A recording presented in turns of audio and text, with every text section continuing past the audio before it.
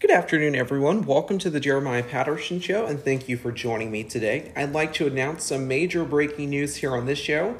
I'm taking a prolonged break. Actually, it's going to be like a break from podcasting here, but I'm not sure how long this break will last. I do know that it is effectively a break.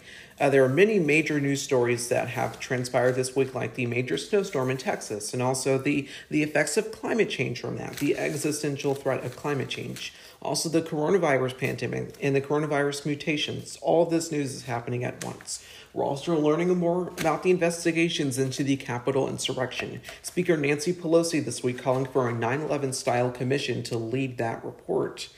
General Russell Honorary will be in charge of that. So lots of these stories are happening all at once. I know the State of the Union is next week, where President Joe Biden will be speaking as President of the United States for his first State of the Union. So that's going to be transpiring on the 23rd of next week. But once again, this is going to be a break. Whenever this break concludes, I will come back on the podcast and continue to report the news for you. But once again, this is a break here on the Jeremiah Patterson Show from reporting the news. Thank you so much. I'll see you soon. Have a great day. Have a great weekend. And I'll see you soon.